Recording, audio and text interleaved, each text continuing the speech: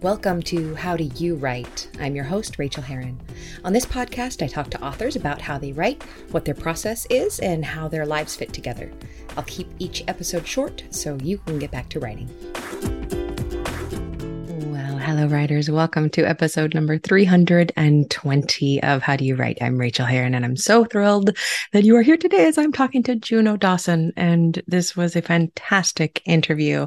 And we talk about so many things that include things like how the love of a good dog can change everything. We also talk about specificity and getting our writing done out of the house or when we can't, and being lucky and or in the right place at the right time. So please stick around for that.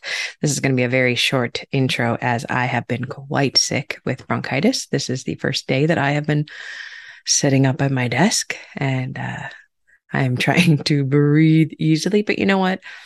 5 days flat on my back with bronchitis is still better than getting the dreaded coronavirus. So I'm just glad it was bronchitis and that I got good antibiotics in the system. And those are making me feel better quickly. So that's good. What will I talk? I know what I'll tell you about. I'm going to tell you about my friends Anne and Allie. You already heard Allie, who is AKA Mulford, on the show, and you know how they are with book talk. And then my friend Anne Kemp is doing something with Allie, and this is amazing, and you may want to be a part of this. I am not an affiliate for this. I am just super excited about it, and I am a part of their Patreon. They are now the Book Talkers. The Book Talkers, like doctors, the Book Talkers. And they help people make TikTok fun for being on Book Talk, which is a pretty fantastic place to be nowadays. That could change tomorrow. As soon as the newest app rolls out, I'm sure we'll all leap to that. But right now it is TikTok. If you enjoy TikTok at all, if you want to find out what it is about, if you want to play, if you want to be a book talker over there, I would recommend checking out their Patreon. They have a bunch of different levels, bunch of different amazing things that they are doing. And they are book talkers on Patreon, or I made a short link, rachelherron.com/booktalk, because that's easy to remember. rachelherron.com/booktalk. That'll take you right there. And it's very, very cool. And I have been really, really enjoying being on TikTok. So if you want to see me talking about writer stuff, I am just Rachel Herron over there, I believe. Yeah, let me search for me. I will come right up. Also, speaking of Patreon, it has been a while since I thanked new patrons, and I have added some new stuff for writers that you may like. And a bunch of you upped your pledge, and I wanted to thank you for that. Thank you to every single one of you patrons. You are incredible and you make me feel amazing. And I'm so glad that I get to help you out. So thank you to MT Daly and Jennifer Lauer and Catherine Leamy and Shanna Dubois and Luisa De Luca and Janelle Hardacre and Clark Huggins and Mariah Fair. And then Mariah Fair immediately upped their pledge. So thank you very, very much. Emma Jane Heaton. Thank you. Thank you. Amanda Gibson and Mariah. My friend Mariah upped her pledge. Thank you, Mariah. Deborah Goodger and Lauren Woods and Joanna Spears. Hello there. Thank you. Joanna upped their pledge. And let's see. Barbara Beck and Claire Cowder. My goodness, bumper crop.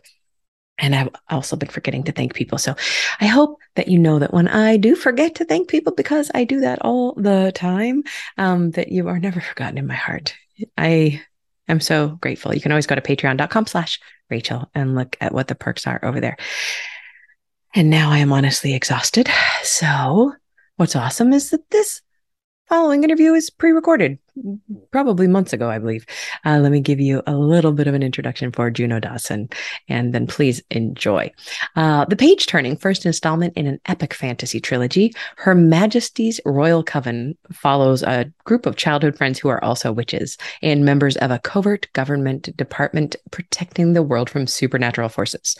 Juno Dawson is a best-selling novelist, screenwriter, and journalist. Her books include the global bestsellers, This Book is Gay and Clean. She also writes for television and has multiple shows in development, both in the UK and the US. An occasional actress and model, Juno appeared on HBO's I May Destroy You, and Her Majesty's Royal Coven is her adult debut. So Please enjoy the interview. Get some of your own writing done. Come find me. Tell me about it. I love to hear it. And happy writing, y'all. Hey, you're a writer. Did you know that I send out a free weekly email of writing encouragement? Go sign up for it at rachelherron.com/write. And you'll also get my Stop Stalling and Write PDF with helpful tips you can use today to get some of your own writing done. Okay, now on to the interview. Welcome to the show. I have been so looking forward to talking to you. Will you please share your name with us and your pronouns? Sure. My name is Gina Dawson and I use she, her pronouns. Thank you. Thank you. You are so busy doing so much. You have written so much in different genres. And I'm so excited to talk to you because this is a show about the writing process. Could you tell us, could we just jump right in and tell us what your process looks like? How do you get it all done? Where and when and how? Sometimes I don't know. I think I am prolific, but do you know what? It's never really felt sort of beyond me because, and this is sickening. I mean, let's just be really gross right up front, that I just really love what I do. So it never feels like work. And there are times when I'm on holiday or it is a boring Sunday and I'm like, just going to do a bit of writing because I genuinely enjoy it. It's not like, you know, I'm dragging myself to the desk. I enjoy spending time in my imagination, and I always have done ever since I was little. In terms of a normal day, I do try to keep office hours. I do, because there was a point where I realized, not long after I gave up my day job, I used to be a teacher, where I sort of realized that I could, if I so chose, kind of become like a vampire. And I could go out every night and then sleep for half the morning and then kind of wake up and work in the evenings. But no. And also as well, you know, when you go from a career like teaching, which is incredibly full on, and from 9 a.m. in the morning till 3:15 in the afternoon, you were at just the beck and call of kids. I felt a real sense of guilt, you know, to go from that to just having all these hours just stretching before me. And so I quite guiltily have always sort of just carried on working pretty much. I was going to say 9 to 5. That's a lie. Okay, like 9:30 to 5:15 or something, you know. And I try to keep it Monday to Friday as well. I try to keep my weekends free. And the only thing that I think is a little out of the ordinary is that I never ever write from home. And I learned that very early on when I left teaching, which is I get nothing done at home. It just does not work. So I go to a little very millennial communal work environment in the town centre, where it's like all just trendy people with laptops. And that's where I've written the last few. Now, is that a co-working space or is it a cafe? Now it's a co-working space. So I pay like a monthly membership, and I like it because it is all people who are just there to work on their little projects, all kinds of projects. Whereas before that, it was cafes, actually. That when I lived in London, it was a members club, and then when I moved back to Brighton, to begin with, I was just working out of coffee shops. But I realized it was actually cheaper to have the membership to the co-working space than it was to buy 3 coffees a day. So there you go. I was always a person who wrote out. Always. That's where I did it. And I did all my business stuff at home at the desk. That's what the desk was for. It was for email and for podcasting and for teaching. But then the pandemic kind of shot that in the foot, and I haven't fully recovered yet. There's still not a co-working space to really go to here yet. There is one queer co-working space that just opened up, and it's the cutest thing you ever saw. And no one does any work, and they just talk. And I can't go there. No, it's like a party place. So I can't. No, that's just that's not co-working. That's just codependent. That's a lot of co. Yeah. So what would you say that your chronotype is? If you were given your druthers, you never felt like working again, you never had to, would you be a morning person, or would you? Sorry, say again. Sorry. Are you more of a morning person or an evening person? Ooh. Do you know, both. Ah, depending on the day, actually. In some days I wake up and I'm just dying to be at the office, and I get there bright and early, and off I go. Whereas some days, actually, it takes me ages to get going, and actually, I kind of come into it sort of in the sort of the later part, and sometimes even evenings. That there are times yeah. where, especially, it's funny, especially with scripts when I'm doing screenwriting, I do like kind of like I'll be sat sort of like watching mindless television, and like a little scene will come to me, and I'll be like, I'm gonna write that down now. But yeah, I'll tell you when the worst time is. I can definitely very clearly identify this. The slot between 3 and 5 in the afternoon, Mm. where I just want to fall asleep. That's not my best time. I also hate that time. That is when I try to Mm. do all of my grunt work, the stuff I don't want to do anyway. I push to Mhm. that time slot. Yep. What Why? is your biggest challenge when it comes to writing? It's a nice problem to have, um, and it is in the things that pull you away. Mm. Um, I mean, in the dream, and I don't think this has ever been true. I doubt, even like kind of Donna Tartt, I imagine doesn't just get to kind of go to her ivory tower and write for sort of 7 hours a day. And weirdly, one of the only positive things to kind of come out of lockdown was that I wasn't interrupted. Like it was great. There was with the obviously once the world cottoned onto Zoom, things changed. It But was the worst. there was a lovely period where it really Yeah. was just, well, it was writing Her Majesty's Royal Coven. That was how this novel came about. It was a child of lockdown, and Mm.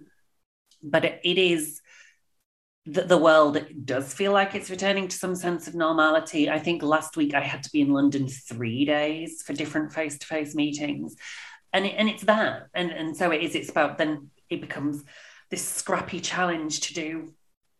Is it worth starting a chapter? I've got like a 1 hour train ride.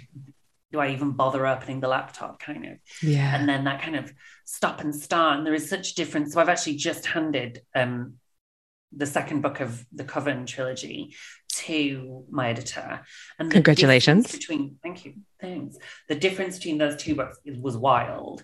Which the Mm. first one I wrote from April 2020 through to about October 2020 with very few interruptions. I remember when the co-working space did open, some people were rightly anxious of going back out into the world. We weren't vaccinated at that point, but what it meant that the space was basically empty. Oh, So I started to wonderful. realize, and I just used to, and oh, it was just bliss. Just, it's a thick book, and yet I wrote it quite quickly because there was just no distractions. Whereas book two, which I probably started in 2020 and I've just finished now. So very sort of Yeah. stop, start, stop, start, stop, start, and constantly being pushed and pulled. And I think what I've decided now that I've actually submitted book two, understanding sort of like the rigor of the promotion schedule, I think I'm not even going to contemplate starting book three until the autumn, because this summer is just going to be touring bookshops, I think Zooms. that's so sensible. That is really, really sensible. And I do love that the way that you put that your child of the pandemic, did all of these children of the pandemic are hitting the stores right now. Right. And I've been hearing It's an more and exciting more. time. It Yeah. is exciting. All these authors are saying, and I wrote this at the beginning of the pandemic because I couldn't do anything else. And here they are, they're in our hands. And it's always something a bit different as well. I think it was Yeah. such a time for reflection. Yeah. And so I think there are lots of kind of YA authors moving into adult authors moving into YA, all kinds of twists and turns, because I think people did use that period as an opportunity to try something new. And I know, Yeah.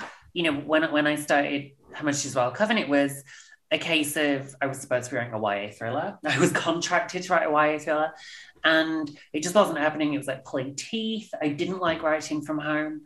And my husband was just like, if you could write anything, what would you write? Because it might never see the light of day. None of us might ever see the light of day because we might die. So it was Yeah. just, you might as well just write something for fun. And you And loved that's what it. this And you, novel was. And I loved it. I had the best time. Honestly, the best time. oh, that is so inspiring. I'm like I said, I'm writing a little witchy book right now that I've never written in this genre, and I'm just having the best time, and I don't care. Yeah, I don't care. I've exactly. said it before on this podcast, and I'll say it again. I have a little post-it on my computer that says, "Do I like it? Is it fun?" If it's not, 100%. why bother? And that philosophy is what I'm taking forward now into every Yeah. project, which is 2 or 3 times now. Actually, I will say which novels. My YA novel, Say Her Name, my YA novel, Clean, and then Her Majesty's Royal Coven didn't feel like work for a single day. And so I've done it 3 times now. And I'm just, unless I have that feeling, that sense of real excitement to get back to the characters, I'm not doing it anymore. I just, no, just pure joy, I think now. Moving for the pure joy. Speaking of joy, what is your biggest joy when it comes to writing? Like everyone, I do love. I do love that new book day when everything's so fresh and exciting before it gets hard, and you're just like, think of some new names. I mean, it's so exciting, isn't it? When you have a really good idea and you come up with great character names and you think you're onto something really exciting, and then you realize you have to write it. Yeah. But just the moment before the reality of having to do the actual writing part, that is the best. And I try to bear in mind, I got my first book deal 11 years ago. I try to keep in my mind how it felt to not have a book deal and how it felt to be trying to break into the industry. And so even now that I'm in the position I'm in, I try not to take it for granted, and I try to cling to my good fortune. And I'm not being in any way humble or whatnot when I say this, that talent only gets you so far in publishing, and that's the horrible reality that my first deal was a mixture of course, some talent, but huge amounts of timing, like so much timing. Yeah. And so I try to remember there are lots of multiverse of madness worlds where I wasn't still writing after 10 years, and I didn't have the opportunities that I've had. So I think that's just constantly lovely. The fact that I'm doing something that I always really wanted to do. Oh, okay. Yeah, I could just sit in that feeling for a minute. We're publishing Littermates too. We started about the same time, and I constantly have that feeling too. I know that we've done so well. We've done so well. So many people have. It was just massively luck. Yeah. I was in the right place at the right time with the right book. That's all it was. And it was a moderately fine. It was not, I'm not the best writer in the world. I'm also not the worst, but yeah, exactly. Speaking of good and bad, can you share a craft tip with us of any sort? Not a craft tip. Oh, I mean, it could be a craft tip. I want to share a craft tip. Oh, a craft tip. So my favorite one is and this was something I used to do back when I used to mentor young writers in London, is I used to, first of all, be very, very mindful about the difference between sort of concrete and abstract nouns. The most gifted sort of 13, 14-year-old writers are very into abstracts. Tell me more. Like the joy felt like the greatest love, the product of the celestial dream. And of course, the problem with things which are abstract is that everybody has a different vision of what those things either look, sound, or feel like. And I think it's because we kind of teach younger writers that abstract things are kind of like deep and interesting, like that they are what your writing should be about thematically. Like you should be writing about despair, or you should be writing about love or joy or depression. And they're very hard to latch onto, or abstracts. And so I'm very, it was a real challenge to get those young writers to sort of relate, all these abstract feelings back to something concrete, because we all know what it would be like to kind of crawl across glass, and using those very concrete imagery, those things which are based in the sensory world, not the abstract, we can all share in that experience.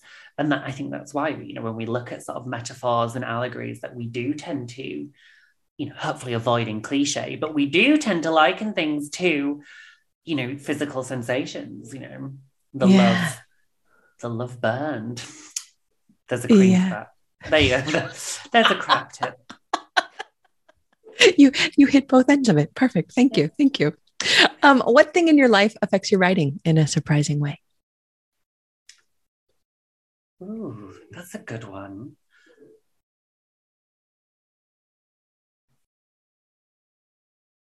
I'm now trying to think of what single thing has helped me more than anything else that is not thesaurus.com, which to be fair has gone some considerable way to helping my writing career. Have you ever tried wordhippo.com? I don't think I have tried Wordhippo. It's interesting. Another one. Yeah, it's not quite at the source. It's kind of more like a branch out. I don't know. Try Wordhippo. Yeah. Give it a shot. But I mean, it's a tricky one. I mean, my dog is what changed my life more than anything. How so? Because with the dog, so that came from, I got the dog, I think, about 2 years into being a full-time writer. And I realized that, there were days where I just wasn't getting dressed. And that's not great. I don't think that's good for one's mental well-being, is to kind of, I realized quite early I had no responsibility. And I don't think that was a particularly good way to, it was a bit Peter Pan-ish. And so I went out and got myself a dog because I felt you need something that is going to keep you connected to life. And of course, and I don't know if people out there listening have ever had dogs, but oh yes, I didn't realize how much capability I had for love. And I think that was really interesting, sort of having something that, you really would die for takes your writing to a different level, because all of a sudden it felt like I really understood that sense of having something that just relied fully on me, from an emotional point of view. I know that sounds a bit strange, but actually I think no, not at all. It taught me a lot about love. And, I think it's not a coincidence that, 4 years later, I met my husband and really entered into the first fully grown up, balanced, equal, healthy relationship I'd ever had. And I think that's because I had slightly learned to love. And I think Her Majesty's Royal Coven and the move to writing adult fiction reflects that as well. Up until 3 years ago, I was writing teenage characters going through very teenage circumstances, first love, first sex, first grief, first loss. Whereas with Her Majesty's Royal Coven, it was time to write about the things that I've experienced these last 5 years, whether that is, friendships, adult friendships going awry, and loss and bereavement, and, the aging process, and power, and women in positions of power. And so I think, it's funny that I can probably change back a lot of changes in my life to getting the dog, actually. Gosh, what is your dog's name? Like therapy. He's called Prince. Prince. Oh, that's lovely. I think that is one of the best answers that I've heard. I like how it challenged you for a moment, and then you glommed onto the thing that really helped you grow up. I could have given you lots of very practical things. Gosh, I mean, the internet, I suppose, would be. Yeah. How did people do writing before the internet? I don't know. I don't even want to. It's too terrifying. Honestly, on a typewriter. Imagine on a typewriter. I used to have a typewriter when I was a teenager. Me too, but that was for fun. Yeah, I used to write scripts on my old electronic typewriter. I don't know, why did I get typewriter? When our fingers were stronger too. I know I would get carpal tunnel with that. That was beautiful. Thank you for the Prince story. Now, will you tell us a little story about, actually, before we go into your book, I want to know what the best book that you have read recently is.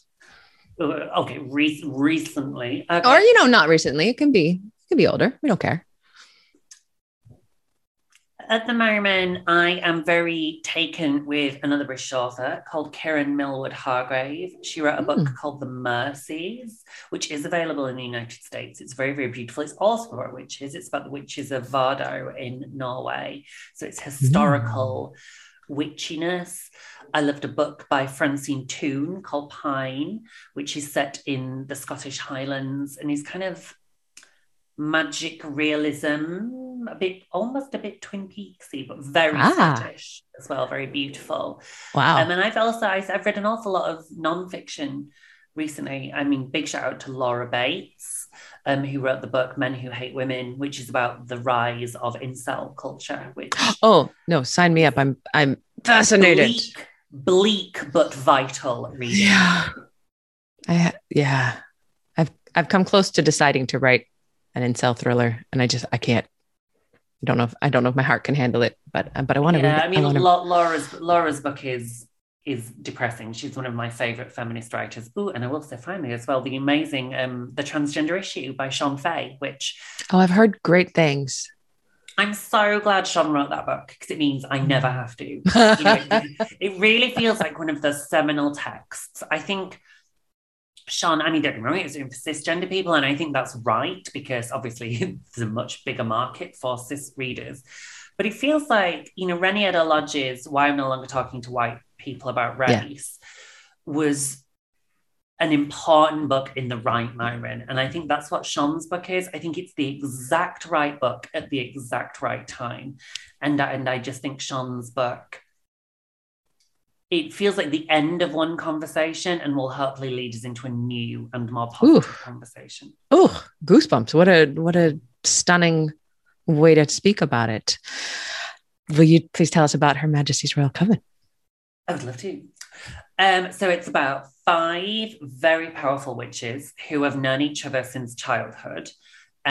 We briefly see them in childhood, but we join them 25 years later when the gang is brought back together by an apocalyptic prophecy. The oracles of the official coven of the United Kingdom have foreseen the end of all witchkind. However, the problem is that these 5 old friends cannot agree with the best course of action to tackle the prophecy. And not only does it threaten to tear them apart as friends, but their actions will have consequences that will ripple for an entire trilogy. So, yeah. And you get bright and sparkly when you talk about it and when you think about it. That's I beautiful. do. I love it. I mean, it's very sad. I mean, obviously, at some point I've got to come back and do the 3rd one, which is but that's not today. not today. But I'm going to really miss them. I'm going to really, really miss these characters. So. Yeah. Oh, gorgeous. Where can we find you? On the internet.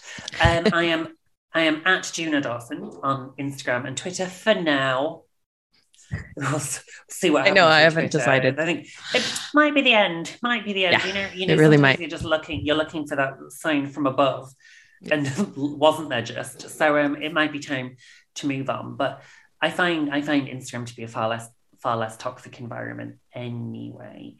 I might dip my toe on TikTok. I do have a TikTok. I never post. I just like watching the little videos. I do love watching the videos. I'm kind of a little bit addicted. It's my last social media addiction. Yep. All right. Well, it has been wonderful talking to you today, Juno. Thank you so much for being on the show. I know this is your last interview of the day. I hope that you can just go let it all hang out now.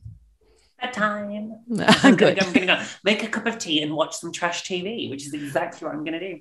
Perfect. All right. Thank you. Thank you so much. I really appreciate it. And happy writing. Thanks so much for joining me on this episode of How Do You Write? You can reach me on Twitter, Rachel Herron, or at my website, rachelherron.com. You can also support me on Patreon and get essays on living your creative life for as little as $1 an essay at patreon.com/Rachel, spelled Rachael. And do sign up for my free weekly newsletter of encouragement to writers at rachelherron.com/write. Now go to your desk and create your own process. Get to writing, my friends.